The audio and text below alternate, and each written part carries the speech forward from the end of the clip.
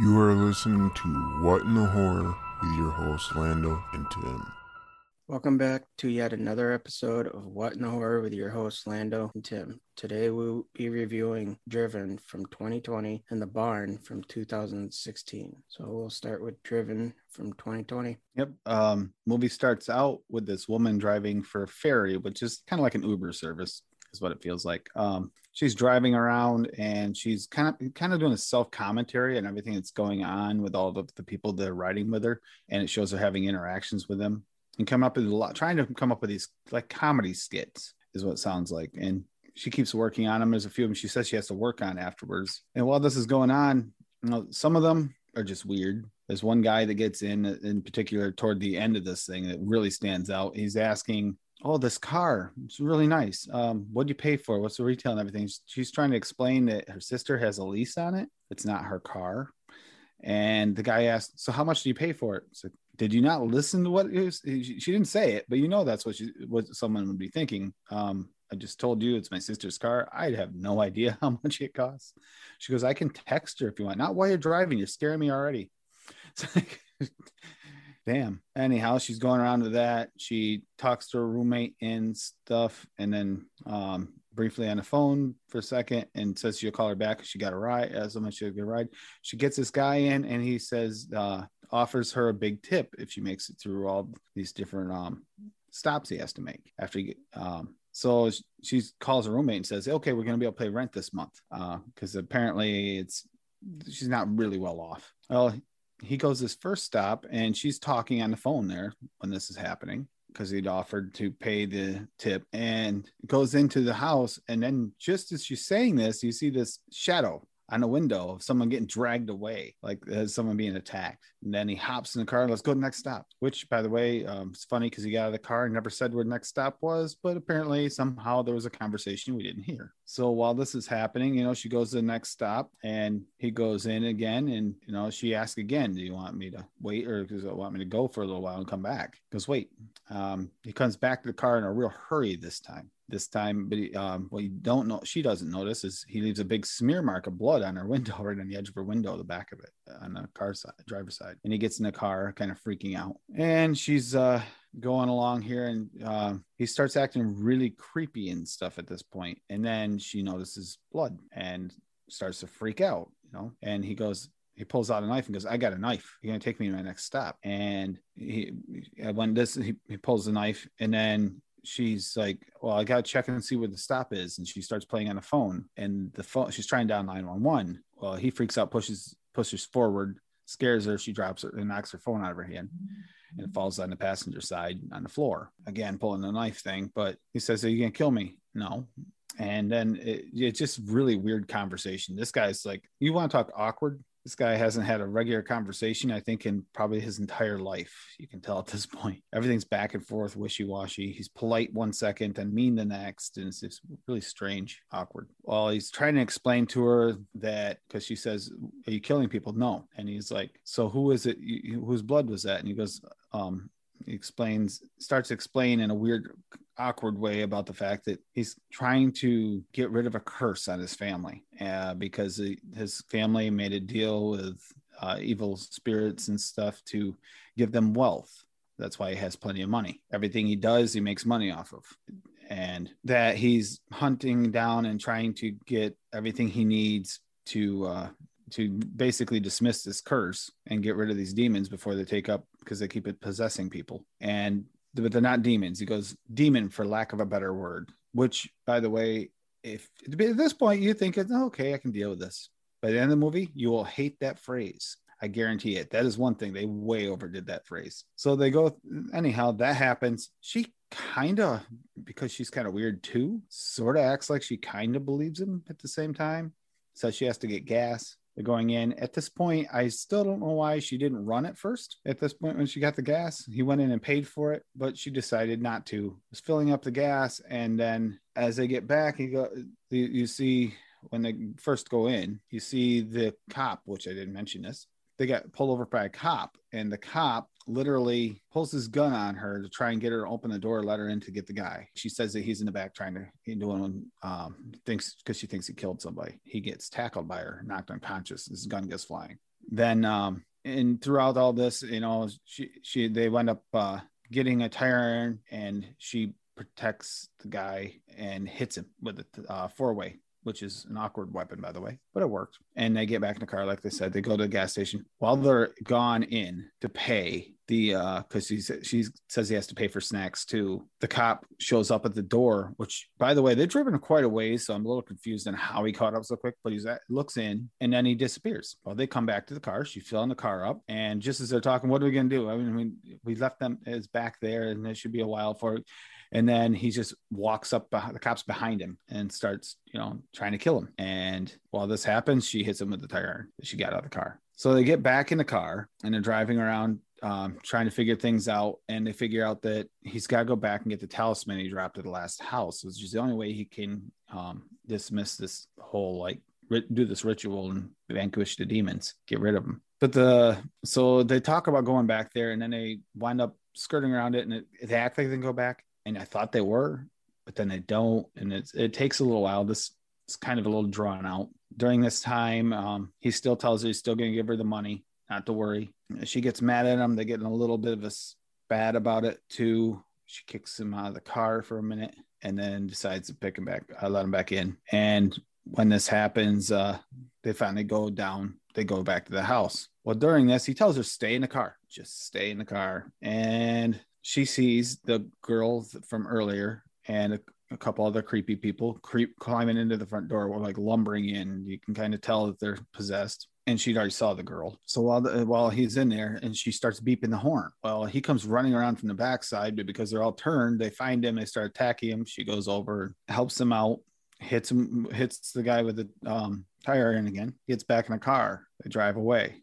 Here he gets in, and the talisman is busted anyway. It's shattered. So that's not going to work. So they're trying to figure out something else, but they decide to keep going around because he needs an oak branch, a pine branch, a cedar branch, and he's doing it with basically the streets around it are all named after types of wood, trees. And he's grabbing them from their respective places. He's looking for a maple branch from a maple tree on Maple Ave. He's looking for an oak branch on Oak Ave. And says he isn't sure if that has to happen, but he's also says he has to be ferried around so that she's a part of this too. And it turns out that he used the wrong spelling of fairy. He read it after he translated with his translation. It's the wrong spelling, and it means ferry as in like a horseshoer. Someone puts shoes on horses, not ferry as in someone who takes you around. So at this point, she's trying to explain to him because she's really into words. It's one of her things she does. And so basically at that ends is, okay, well, we do what we have to do. So you're my ferry. Either way, I'm going to look at it this way. And they keep driving around again. And then eventually, get a few more attacks here and there and stuff by these things. Before, earlier on, right at the very beginning, just before she picked him up, she found this bag in the street. She tried calling, she got a phone call on this while he was out of the car. The phone call was from someone thinking it was a girl the guy was with. He goes, no, I found this bag in the street. Call me later on in this phone later if you find him and talk to him and find out where he's at, and I'll get it back to him. If not, then I'll take it to the police station. Well, ironically, they get rear-ended, and in this midst of everything going on while the guy's still in the car, turns out it's that guy's phone and bag, which is really funny, right? Well, then they realize that as they're saying that it's really awkward that this is going on, she gets pulled out of the car and stuff, and then he winds up saving her this time from the guy. They knock him out. Turns out that he was possessed as well, and that's why he didn't have his bag. So the guy tries driving away this time, and they're trying to hurry. He's driving 3 to 5 miles an hour to get away from this thing. That's it. He's never driven before, apparently. So she finally talks him into letting her switch with him. And he's thinking he's getting away. And then she starts driving. He goes, yeah, you're right. This is a lot faster. You think. If you're watching at this point, you're like, yeah, okay. Even if you're not a driver, you know the car is going slow, right? Especially if you're scared. That's what he explains that his father never let him drive. His father wouldn't let him do anything. It was kind of like his father is kind of this really picky person that like kept all his money close and everything. And his grandfather turned out to be quite the for lack of a better phrase, mail slut. So he got around. So he doesn't know. Now, the thing is that the bloodline ends with him. If he died, the curse should go away. The whole deal should go away. But if he has illegitimate cousins out there because of his grandfather's situation, well, then that's the problem with something happening to him. So it goes through this section, all this explanation. They make a plan and stuff to go back, and then they get into a fight. Well, she kicks him out. This is after stopping at the apartment quick. They stop by the apartment. He gives her, because silver hurts these things. That's actually how he got that guy. He got him with silver in the mouth, and it got rid of the demon. And he's got some kind of dust that he can throw at their eyes that you find out later that works. I think it might be salt or something. He said cayenne pepper works in a pinch. It's worked before for him, but she's like one of these people with lots of sprays and scents and stuff. So she has sage at her apartment is one of the things that helps. That might actually be the dust. Or her roommate comes out, explains to her too that her ex-girlfriend was there visiting because they were all friends. Well, apparently her and her ex-girlfriend used to fight all the time because, for one, they just did, but also because her ex-girlfriend was really jealous. And instead of arguing, she'd sit in the car all the time. Same with this is where she comes out with the fact that she wants to be a comedian, but sits outside in the car, has never actually stood up on stage because she's never had to get up and go inside. And, he explains to her, says something kind of wise. He goes, well, sometimes you have to get out of the car if you want anything to happen. Anyhow, they take off. Like I said, they get in that fight. He's got the stuff, but she drops him off at the cemetery thing and leaves him. They have to decide between the old cemetery and the new cemetery. Apparently the older part of the cemetery has been paved over. So then he went to the part that still had graves and stuff because he didn't know the difference. Apparently one of the things he needed was the first house there where he'd actually stabbed somebody or cut him somehow. He just needed some blood from one of these demons to complete the ritual. That done, she takes off. She winds up going back home. And as she gets there, okay, and I'm going to explain something else a little later because I want to explain all at once because otherwise it won't make as much sense. But she gets there and her ex-girlfriend's there and needs a ride. She needs a ride to, she was going to get a taxi, so it wouldn't be awkward. But rather than have her go for a taxi, she has her go with her to take her to the airport. And it turns out that at some point during this whole thing, while she was gone for a while, she had shoed horses, hence the other type of fairy. So she got this crazy idea in her head, and her girlfriend talking to her that sometimes you just need to have faith in people and just go through it. Wasn't all me. And after a while, she starts to think, this guy really kind of needs my help. You can tell she's transitioning to this, and she decides to go help him. Well, she literally drops her ex-girlfriend off, knowing these demons are everywhere, drops her ex-girlfriend off and a block and a half away from the airport and decides to go help this guy, who, by the way, we'll get into this because it happens throughout it, but it's a little confusing and it bugs him and keeps going. They talk about how poor they are. They talk about turd spoon poor. So turd spoon poor, in a nutshell, this happens throughout a lot before she finally breaks down, says is they have a toilet in the apartment. That's how poor they are. That they have to break up sometimes the excrement small enough so they can actually flush it because it won't flush any other way. And that's one of the reasons why they like to get some money to, ahead because they'd like to get a working plumbing system because apparently the apartments where they live in are so old, and not old as in like antique old, but old as in junk, garbage. And if they want anything fixed, they're going to have to fix it themselves because the landlord's not going to do it. So that's a running joke through the show. So there is a little humor there too. And she goes back to help him. He's getting in a fight with a whole bunch of these things, helps him out, gets him out of there. And she had found out from her ex-girlfriend, which is weird because her ex-girlfriend explained to her where this was. But then he gets in the car, and this is a pet peeve spot. She explains to him that when she gets to the other place, it's paved over, which is like a school or something, school parking lot or something. And she says, yeah, the bodies were everywhere when excavating and stuff. It's like, well, why did she have to have that information given to her by the ex-girlfriend? If she knew about the bodies, you'd think that she would remember that if she remembered as vividly as she explained it. Anyhow, as he's about to do the ritual, he's got all the branches and stuff together, and he's got the demon blood and vial and everything. He's getting ready. He's got all in the back seat. He's getting ready to go deal with this. And all of a sudden he gets abducted by a whole bunch of these possessed people. Well, she locks herself in the car. She goes, just give me that. The guy starts talking to her. The one that rear-ended her. No, it wasn't rear-ended. It was the guy that he gets possessed first she gets talked to by a girl, but then she possesses that guy, and then he starts talking to her and explaining, if you don't give that to me, we're going to take it anyway. So she finally unlocks the door. She clocks him across the face and hits him in his nose, takes the blood and just smears it onto the pile on the back seat. At this point, we haven't seen anything really supernaturally other than the people, being like acting weird, possessed. Well, it starts glowing, or you see this like vapor coming off it and stuff. It's kind of a cool effect, to be honest. It's more than I expected at this point. And then, all these possessed people start foaming at the mouth and smoke starts rolling out of them. And it's kind of an interesting situation. And they start driving away, and he comes to because he's unconscious for a minute, and they start talking like friends. He goes, well, what happens now? Well, I go back to my hotel because my only friend in town apparently lives in a place where you can't even go to the bathroom without a poop spoon. So he decided, he goes back and he says, he goes back and to the place and gets out, and they become kind of friends-ish at this point. Well, she winds up going home, and then the next thing you know, she's going to she's outside the comic club. It's kind of weird how they transitioned it so quickly, because it almost feels like she never got out of the car. But she's at the comic club, and she gets out and goes in, and finally is going to do something with it. So I kind of liked that ending. It was a nice full ending to it, except for the fact I felt like there could have been some kind of connection between her and the guy. They seem to be kind of hitting it off a little bit weird. But then again, she had a girlfriend, so I'm not sure about that. So it's kind of a little bit of an odd situation. But in general, the movie there was no true blood and gore, was my one pet peeve with it. But the storyline on it was kind of interesting. So it's kind of got both things. What are your thoughts on it, Lando?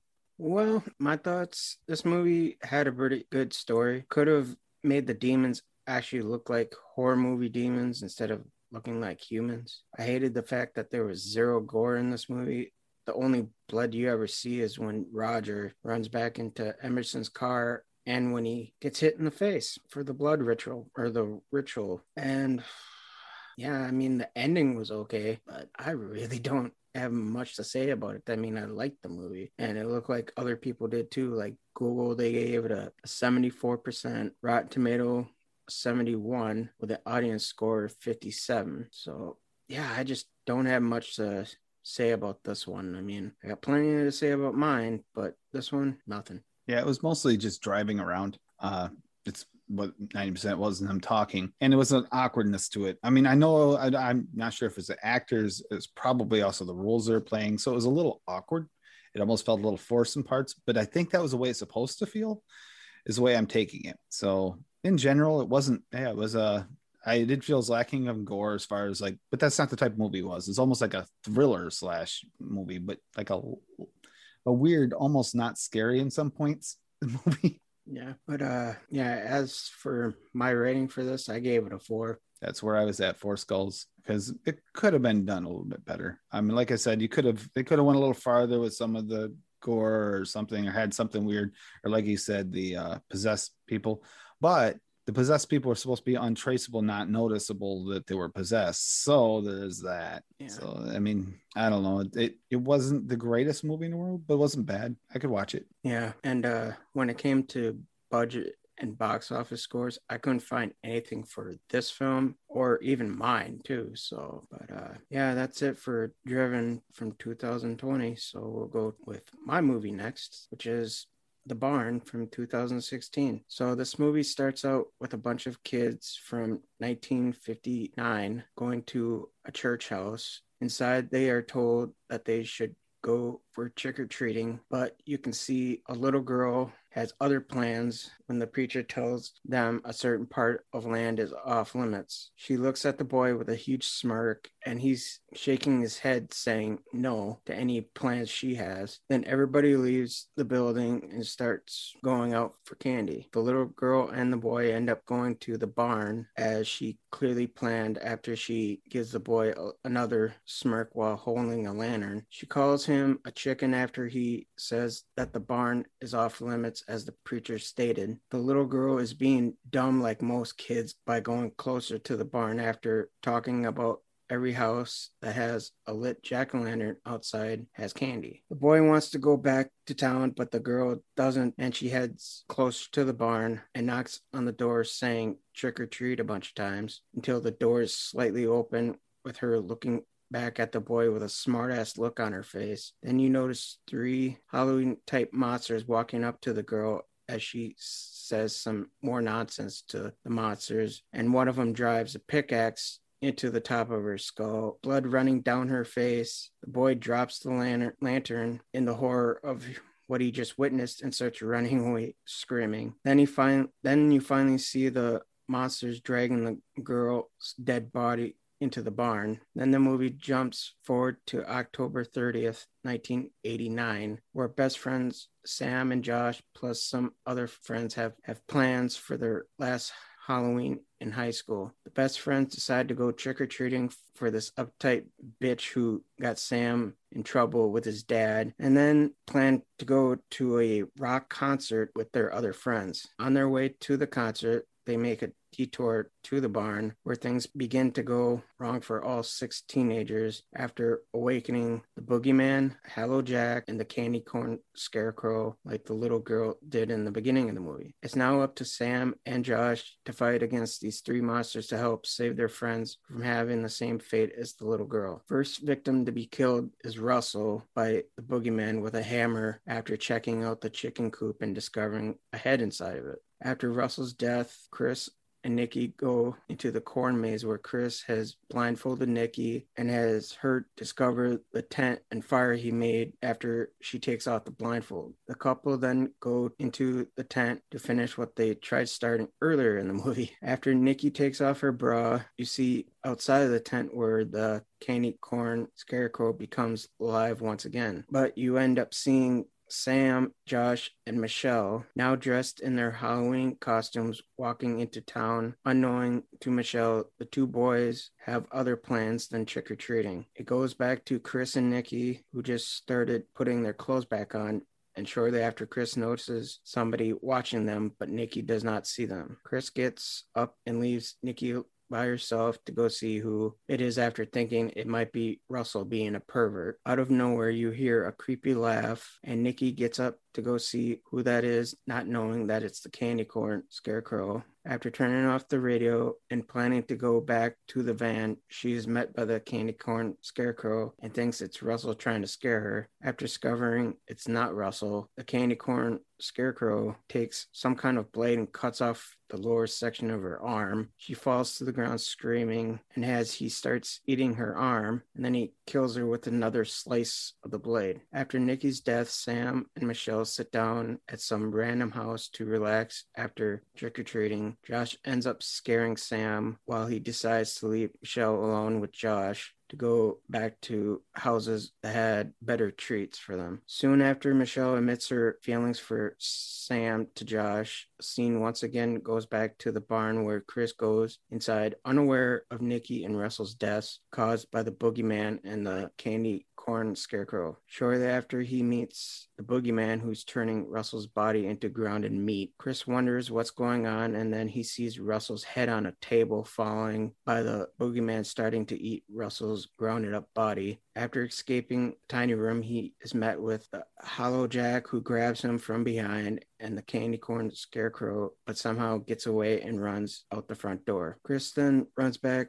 to the corn maze thinking his girlfriend Nikki is still inside of the tent, but after discovering she's not in the tent, he finds her bloody arm next to the radio. He sees the monsters coming, so he runs into the cornfield in order to get away from them. We are yet again met with Sam and Michelle, who is still sitting outside of the house. Sam and Michelle are about to kiss, but of course Josh ruins it by showing back up. Chris ends up getting away after all when he ends up being at the same part of town that is then the best friends and Michelle. Thinking they are random trick-or-treaters, one of the monsters steals Sam's bag of candy. After they decide to leave it alone. They leave the house to go to some party they heard about. The lady who gave Sam, Josh, and Michelle candy earlier hears her doorbell ring, but nobody is there. After closing her door, she is met with all three of the monsters and thinks they are Halloween costumes. After giving the boogeyman an apple, Hollow Jack takes an axe to her head. The guys and Michelle end up at the party after running into a guy who smashes pumpkins each Halloween. Sam and Josh are told by the crazy man about what he calls the demons and describes each one in detail. The boogeyman is a miner who dug a hole out from hell. Hollow Jack is the watcher who can take pumpkins out of his patch and uses them to watch over the land, and the candy corn scarecrow is the protector of the harvest. Soon after asking Crazy Man how he knows so much, you discover he's the boy who witnessed his friend get killed in the beginning of the movie. As soon as Michelle brings something to drink for the boys, they begin to argue over the tickets for the rock concert, Sam not growing up, and that Josh has been not the same since his dad died. Michelle leaves after finding out that Sam didn't want her to come along in the first place. Then after some more words being said, Josh walks away, but is unable to leave the building after somebody locks the door from the outside. Out of nowhere, Chris arrives to the same party screaming for help and finally runs into Sam and Josh, telling them what happened to Russell and Nikki. The three monsters come to the party and start killing the band that was playing music. Sam, thinking it's a joke, and laughs. He ends up walking away from Josh and Chris to get his candy back from the boogeyman. Soon after getting pushed to the floor, he finds out that it's not a joke after all. More killing of other partygoers happens. Chris, Sam, and Josh end up hiding while more and more death happens around them. Chris says he's going back to his van, but ends up dropping his keys and hides under a table. Finding out from the crazy man that only way to stop these monsters from collecting meat for the devil is for those who knocked on the door to die, or maybe possibly for them all to hide until after midnight. The crazy old man goes after the monsters with a weapon he just randomly made. Sam comes up with a plan for them to get away by just simply putting their masks back on. After a few moments, the crazy man meets his maker when one of the monsters gets his weapon and slices him open. The monsters see Chris trying to leave and begin going after him after he heads out the unlocked door. Sam and Josh walk up to the now dying crazy man, who admits he tried, but they are too strong together. He dies after telling them, "Send those motherfuckers back to hell." Sam and Josh get to Chris's van, come up with a plan to stop the monsters from feeding. The plan is to call them all out one by one at the places they protect. The first place they go is to the pumpkin patch to bring out Hollow Jack, but end up finding Chris's dead body with the inside of his head hollowed out and turned into a human jack-o'-lantern while tied up on his knees. Josh hears something and ends up getting knocked out by Hollow Jack's axe. Hollow Jack tries to swing his axe at Sam but misses. After putting his mask back on, Sam attacks Hollow Jack by swinging a barbed wire wrapped bat and headbutting him. At first it seems to kill the monster, but Sam finds out that him and Josh need to smash the pumpkins in order to kill Hollow Jack. After thinking they smashed all the pumpkins, they begin to walk away, find out they missed one that was hidden in a pillowcase. Hollow Jack uses his powers to trap the boys by their feet, and they soon after find out that their job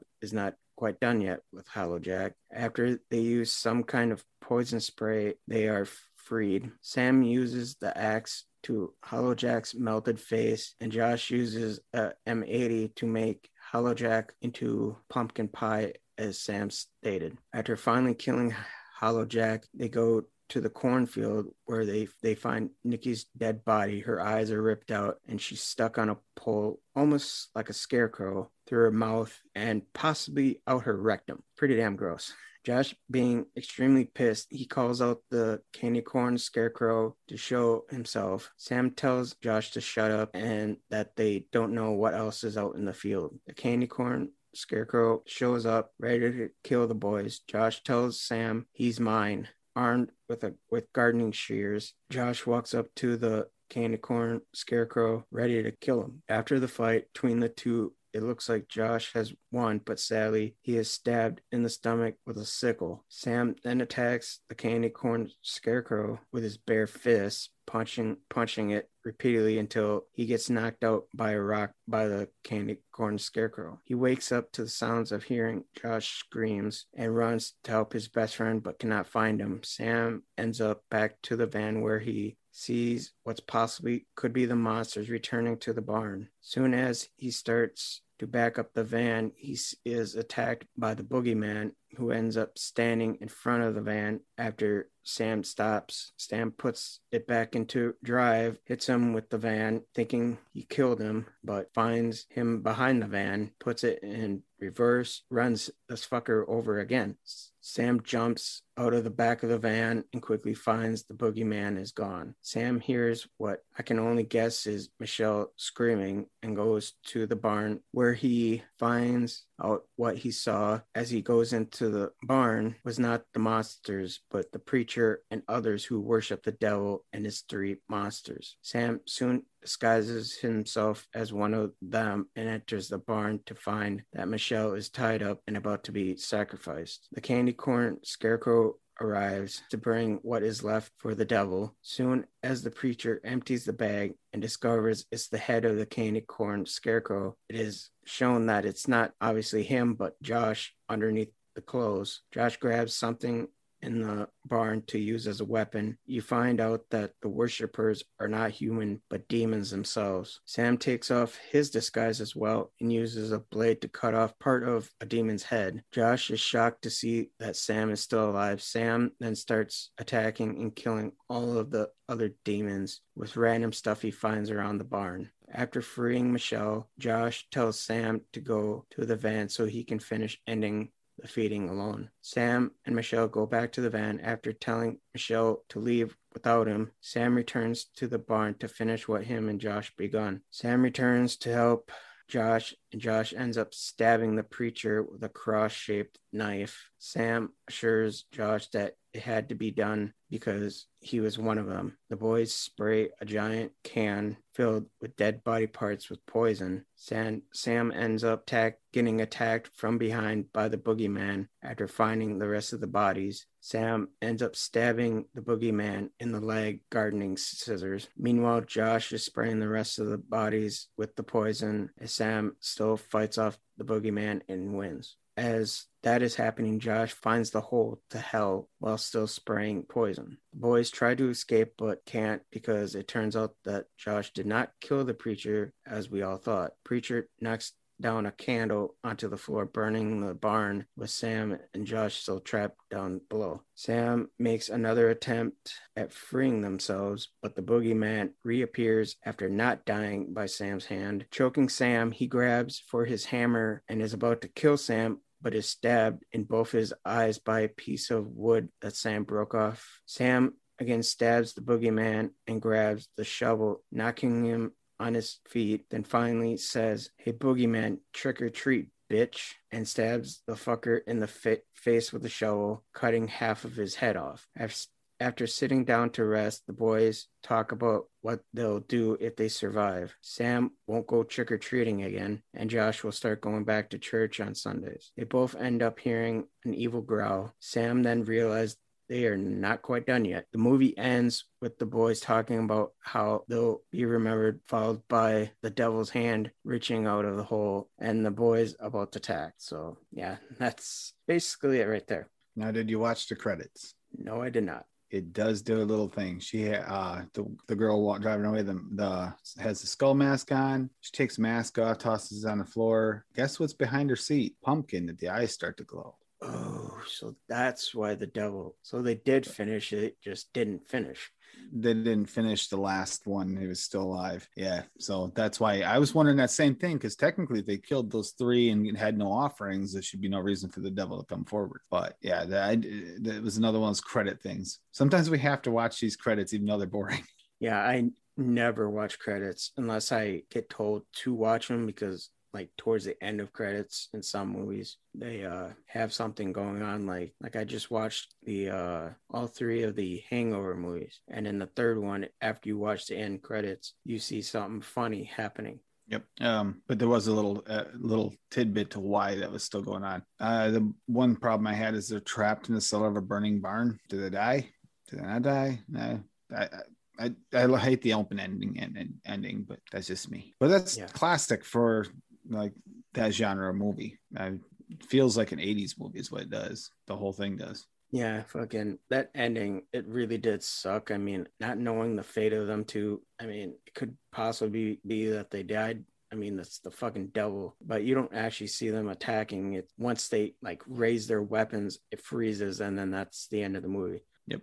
But yeah, when it comes to scores and everything, like I said earlier, when we were talking about Tim's pick, there was no information anywhere that I could find a budget or box office scores. When it came to Google, they gave it a 74. Rotten Tomato, they just said fuck it and didn't even give it a score, but the audience score gave it a 17, which I disagree with. I mean, I agree more with Google's 74. Me personally, I would have gave it a little higher than that, which is why I don't use either of these. But when it came to my thoughts, I loved how they killed the spoiled little girl within the first 3 minutes of the movie. I thought that was awesome. She deserved it. Blood and gore was there for damn sure in this movie. I also loved how they had Ari Lehman from the very first Friday the 13th movie who played the Dr. Rock character. He was like this TV personality that actually talked about the concert that the teenagers wanted to go to. But yeah, he played the original